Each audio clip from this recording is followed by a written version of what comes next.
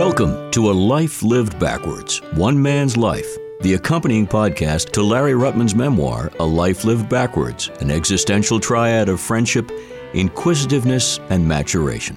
Hi there, I'm Jordan Rich with a pretty easy task and a fun one at that. I pose questions to Larry, and with that razor-sharp memory of his and a great talent for storytelling, well, you just have to settle back and enjoy the ride. So we've been talking about people in your life, so many interesting friends and relations and connections. And you did mention to me that you served in the Air Force. What years do you recall those were? Well, I graduated UMass in 1952, and I was in the ROTC. So I became a second lieutenant on graduation, and I was and I graduated like in late May or early June. And I was assigned, my first station was in Harrisburg, Pennsylvania, to report, I think it was August 1st. And as I just told you, I met Carla maybe a month and a half before that. Oh, the famous Carla story. Check it out on the podcast, folks. It's worth listening. So I went into the Air Force, and as I said, Carla's father was Donald Lothrop, was a very well-known guy. And he had the Community Church of Boston, which was Unitarian, but he used it to have guests who were politically oriented. So anyway, after this occurred during the time I was in the Air Force, and after I was stationed in Harrisburg, I wound up at Newcastle County Airport in Delaware, and it was there that I was doing I was an OSI officer, which was intelligence and interviewing people to determine whether the person, about somebody to determine whether that person should be given top clearances and things like that. So I would be sent out on the road, not dressed in a uniform, but dressed in civilian clothes, to interview people. Did a lot of that in West Virginia, of all places, which was not that far from where I was stationed in Delaware. But they considered it secret work, and you were supposed to observe the secrecy, naturally. And one day, somebody said, you're supposed to report to the commander of the base within the next hour or two. I said, what could that be about? So I went up there, and there were like four guys, the top guys, and they sit down, Lieutenant Ruttman. Did you ever hear of Reverend Donald Lothrop? I said, yeah, sure. I said, he was, and I told him about her. Hey, do you know he had a daughter? Yeah, Carla, yeah, I'm very friendly with her. So do you know that he has these people come who are considered, this was during the Joe McCarthy era. Yeah, the Red Scare. Yeah, everybody was afraid. And so they asked questions in that vein, and finally I got the idea that they were investigating me. Huh. And so I said, you go up to Boston quite a bit. I said, yeah, I go up there, weekends or on a pass to see Carla, yeah. And but I got the idea at that point that I better find a way to get myself out of this. So I said, I said something like, do you know what this girl Carla looks like? No. So I pulled out a picture of Carla and I said, this is what she looks like. I had a pretty good reason to go up to Boston. And, spoken like a true secret agent. Anyway, what happened is that they suspended me for a while and moved me from the work I was doing to, of all places, the Provost Marshal's office. And the Provost Marshal on that base was a guy named Beck, who was a wonderful guy. He had been a flyer. He had flown planes into Berlin during the Berlin airlift. Mm-hmm. And he was such a good guy that when one of the jet planes from the base crashed not too far, and the guys were they died and they were horribly disfigured. So he said, Larry, I don't want you to go out there because there was such a bad accident. I don't want you to see all that. And, he was just a terrific guy. And so ultimately they relieved me of my suspension, got me back in the good graces, promoted me to first lieutenant, gave me an honorable discharge. I got help from the government during my legal education. It all turned out okay. And But it's interesting how that period of time there were so many people looking over their shoulder, government people looking over their shoulder at other people in the government and elsewhere. It was a strange time. Well, it was a very strange time. Of course, I lived through that whole period. It actually got to the point during this Air Force experience that I was thinking of getting in touch with Edward R. Murrow.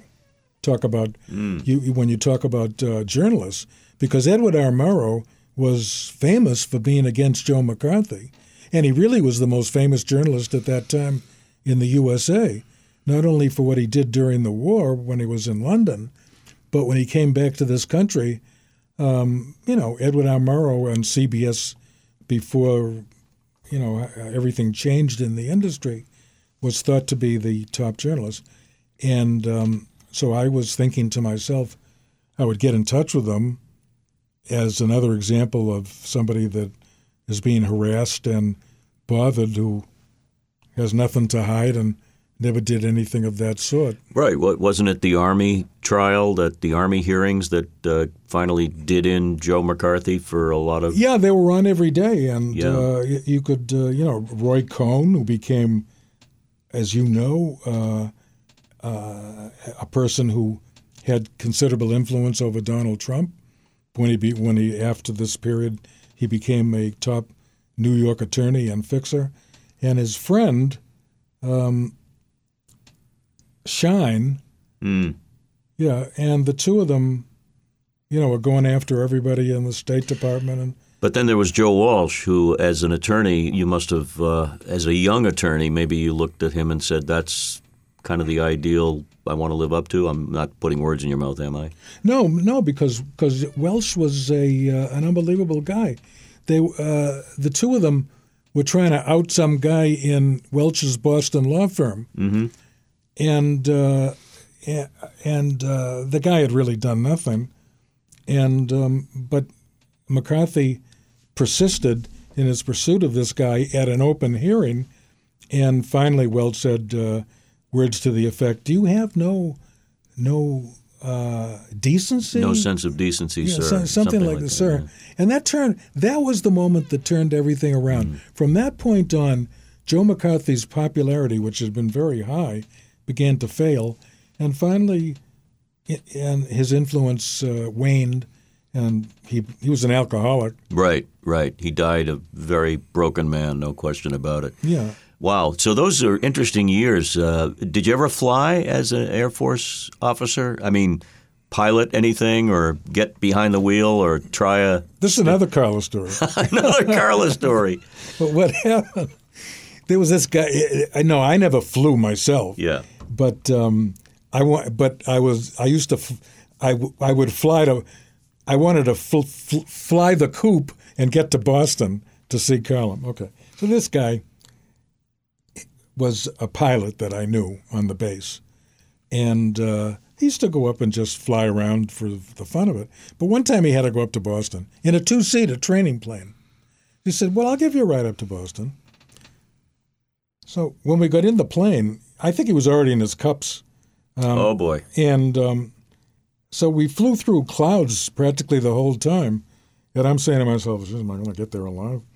And he's on instruments, comes down out of the clouds. And behold, it's Logan International Airport. And we landed. And I think I took a train back. But, I got there, and my parents were beside themselves thinking I was gone forever. But Carla was there, and I made it. There was another guy on the base, a Jewish guy by the name, I forget the guy's name, but he was the base surgeon.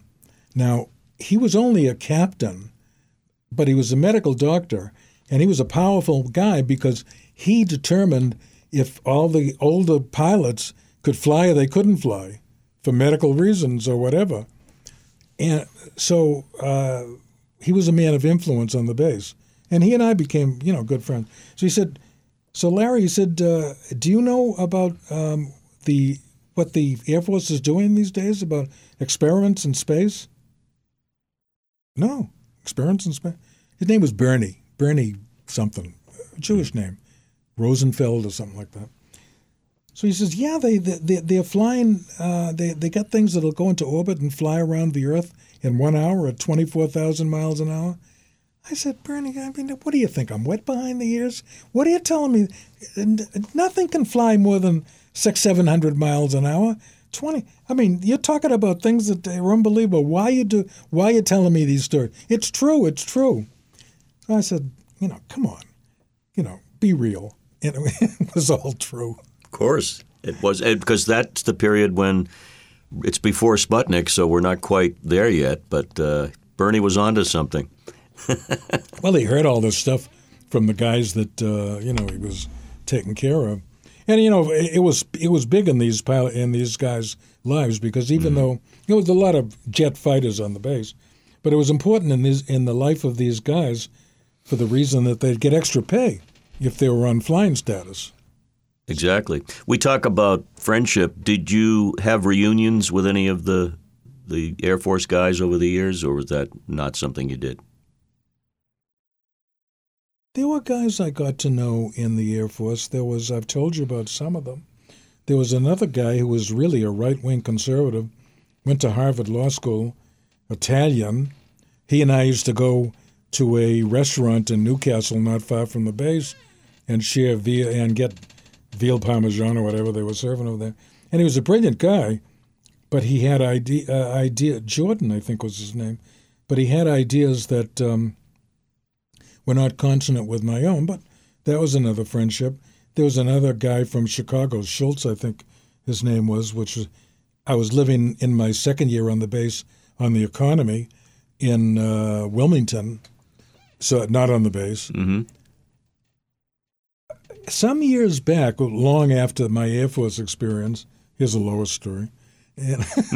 Well, we've had enough Carla stories to last a little while. We got to get back to Lois, the most important woman in your life. Oh, God. So we went up to hike in Franconia Notch with a dog, and we almost were one of those stories you read about people that get lost and they either find them dead or totally frozen, and they have to take them to a hospital the next week. I mean, I read a couple of stories the other day about people going out at 5 o'clock to hike up a mountain with nothing, with no compass, with no proper clothes and so forth. But anyway, we almost got lost in Franconia Notch. Fortunately, some people said, we finally got back on a trail, and I said, I think we go to the right, but people came along, and they said, no, go. So we went to the right place, and we got out of there. On the way back, I said, we're going to go near Camp Wingo, that, high-class Jewish camp that I told you about. Yeah. Was located in Gilmanton Iron Works, New Hampshire. Now, Gilmanton Iron Works became famous because it was the location of that famous novel about New Hampshire, Peyton Place. Oh, it became the series and the movie and all that? Yeah. Wow. So anyway, by this time, and I had a lot of memories of Camp Wingo. It was a big expanse. The boys' camp was on one side. The girls' camp was about a half a mile away on the other side. But they were girls. Yeah. And we played they had a lot of programs that I learned a lot. But I wanted to go back there just as because it was on the way home. It was a Catholic camp by now. And when we got there, I told the people that, my experience, and we'll give you a tour. So they took us all around the camp. We saw everything.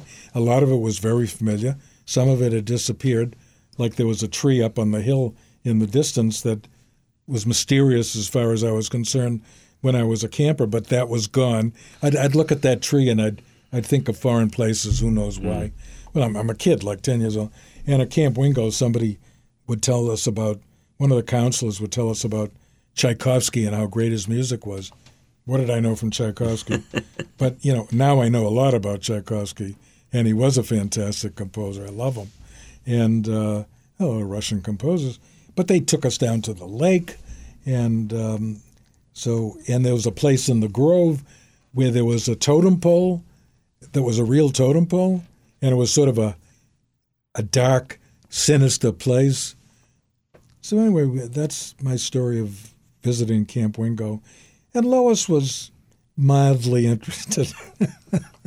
Yeah, it's. I've been in a similar situation with radio reunions, bringing my wife along. It's like, oh, really? She's looking at her watch.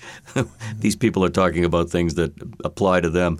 But it's still great to go back and as part of our discussion of friendship and a life well lived, knowing that you had these relationships and that you can still touch point with them in the future is really nice. Well, when I was, when I was at Camp Bowercrest, Yale, of course, was the big man on campus. Yale Altman, right? Yale Altman. Right. He was most popular, the best athlete, blah, blah, blah, et cetera, et cetera. And Yale had a very nice career in the publishing industry. We still talk all the time. He was telling me, and one of the people that he courted for his publishing company at the time, Elsevier, whose roots go back to the 15th century when they spirited the manuscript of one of the Italian guy from Florence who's so famous. How can his name escape me? Galileo. Oh, that's a big name. Yeah, and Galileo. So they got a hold of the manuscript and they brought it back to the Netherlands or to Holland, and it was published. He was under house arrest because of his theory that proved to be correct. Exactly. But the Catholic Church, put him in house arrest. His daughter was a nun, but she loved her father so dearly, she would talk to him all the time. That's a whole other subject.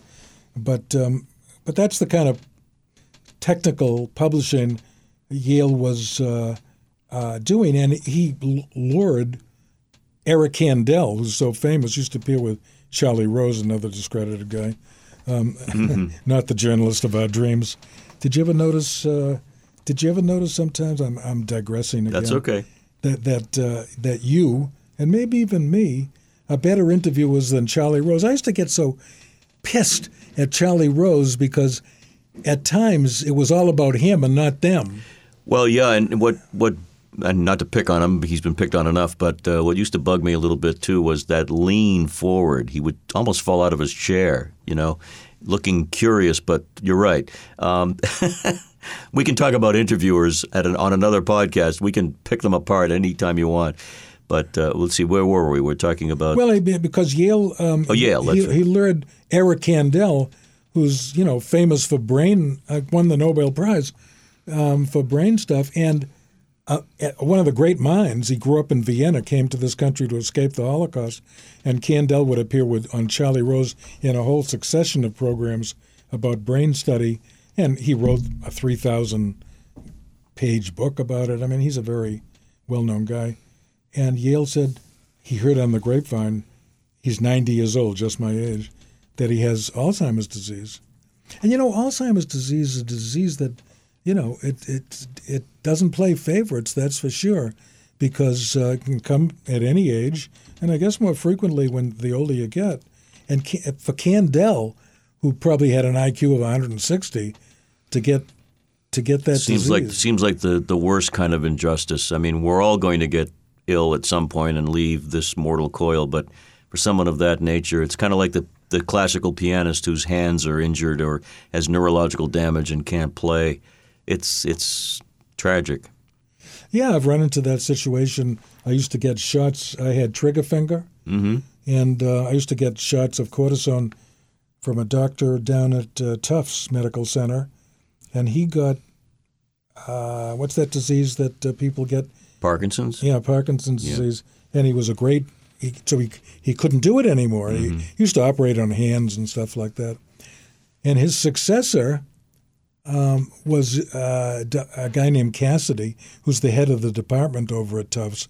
He's a wonderful guy, and if I need it, he does it. And he's become a personal friend, Charlie Cassidy, Chuck. And for some reason, I get friendly with all these guys. I think you can't help yourself. knowing you the way I do.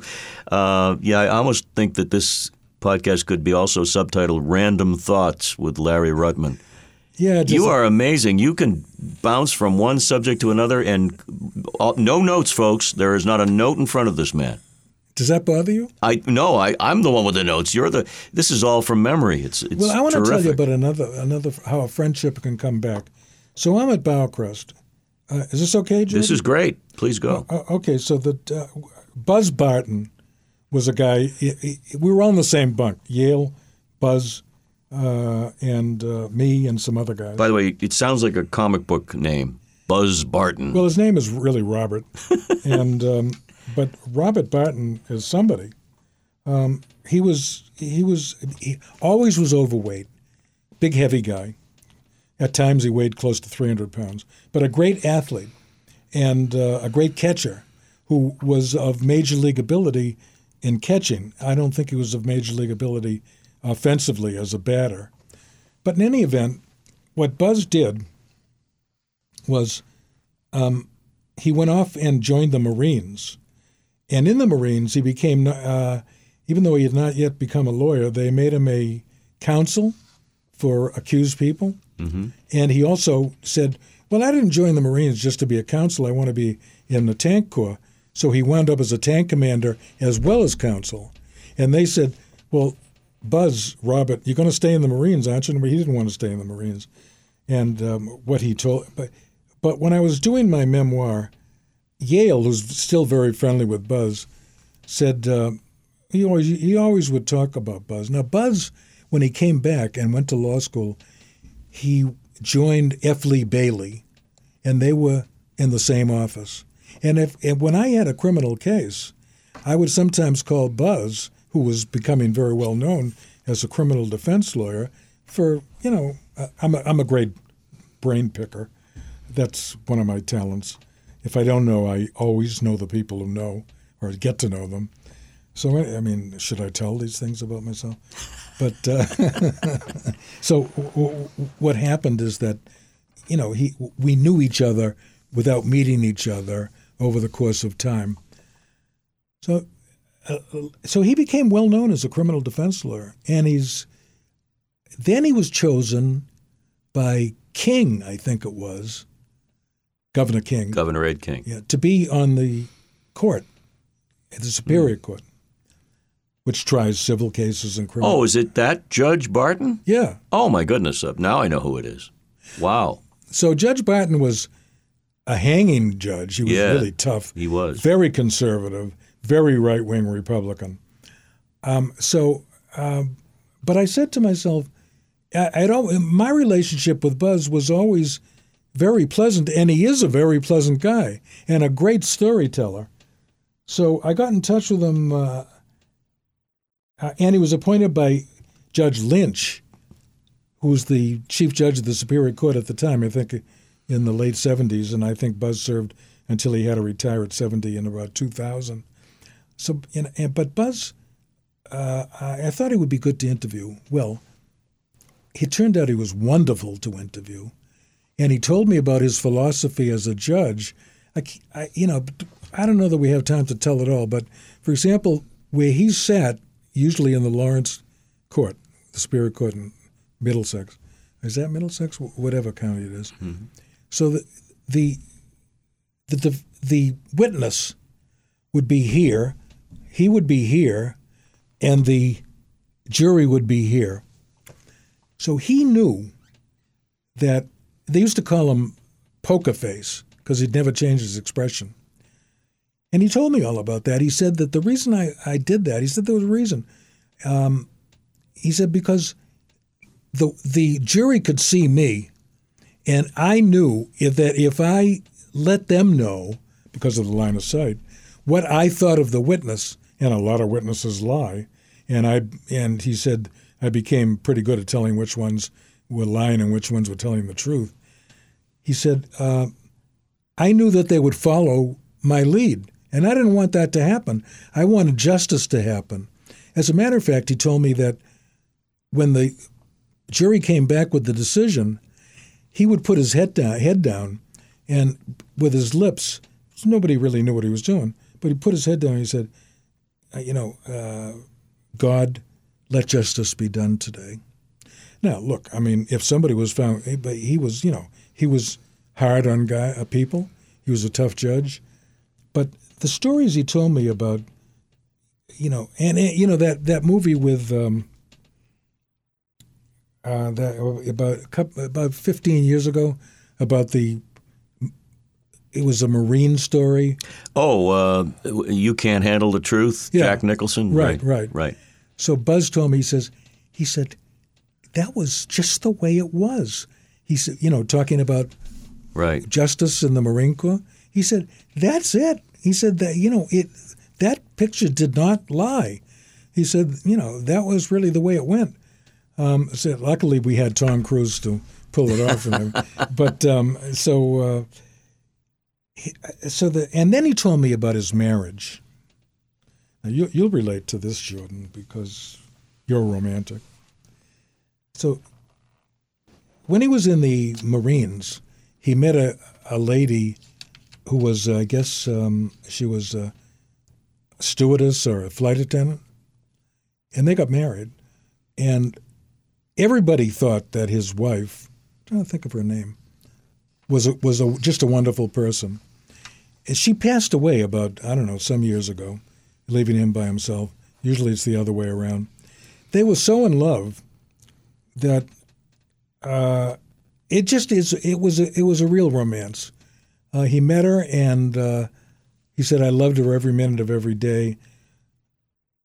They each had a ring that was inscribed in French, I think it was, of something that the wife of who was famous as a poet in France wrote to her husband, Edmond Rostand, who wrote Cyrano de Bergerac, that as the wife of Rostand, she loved him more today than yesterday and less today than tomorrow. Mm.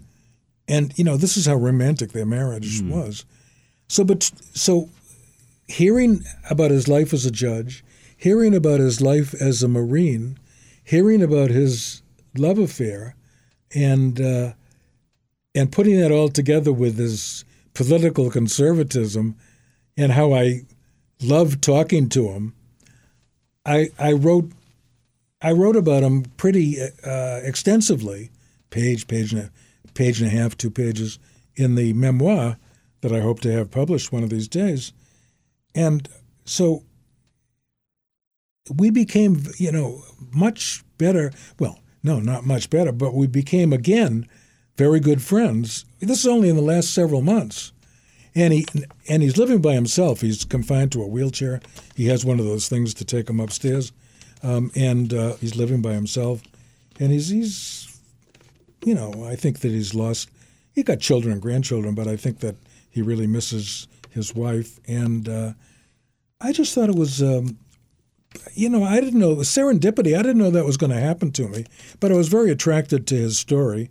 And now he wants to know when the book is going to be published. And because the wonderful lady who does my formatting got COVID and with a heart involvement, so that she's really talented and works over at Harvard and so forth, but she's been she has to recover. So the work has stopped on the book, and Buzz, Robert Judge Barton, wants to know when it's going to be published. And I write to him specifically because I care about him, and I tell him that it's delayed because of that. And, he wants it to get out there because I think I've showed him what I've written, and he sent me some pictures of the two of them and things like that. Well, Jordan, you know as well as I do that what happens in life is that you start in one place, but you never know where it's going to go. I mean, I wanted to write about my camp experience. And, the whole feature of the camp experience, this is another Lois story. Lois says to me, the people who send their kids to camp just want to get away from them for the summer. My father took me to Nantasket, and that was a great place. So I framed it around that. At the beginning, was it a good experience? I thought it was a good experience. lowest. So, but then at the end, I came back to that, and I forget how I phrased it, but I think I said something like, well, now you've heard the whole thing, and so which is it? Do you think that, and I said, could be a little of both, but I said, do you think parents will send their kids away to camp or just trying to get away from the kids and have a little time for themselves? I mean, my mother and father like nightclub life, so who knows? A joking way of introducing the story and ending the story. I don't know the answer. Could be both. Kids can be a pain in the ass, right?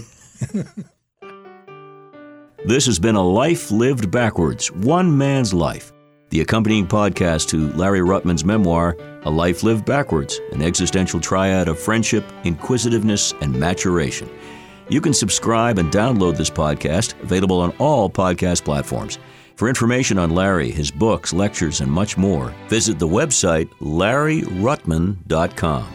Also, check out the extensive Larry Ruttman page on Wikipedia.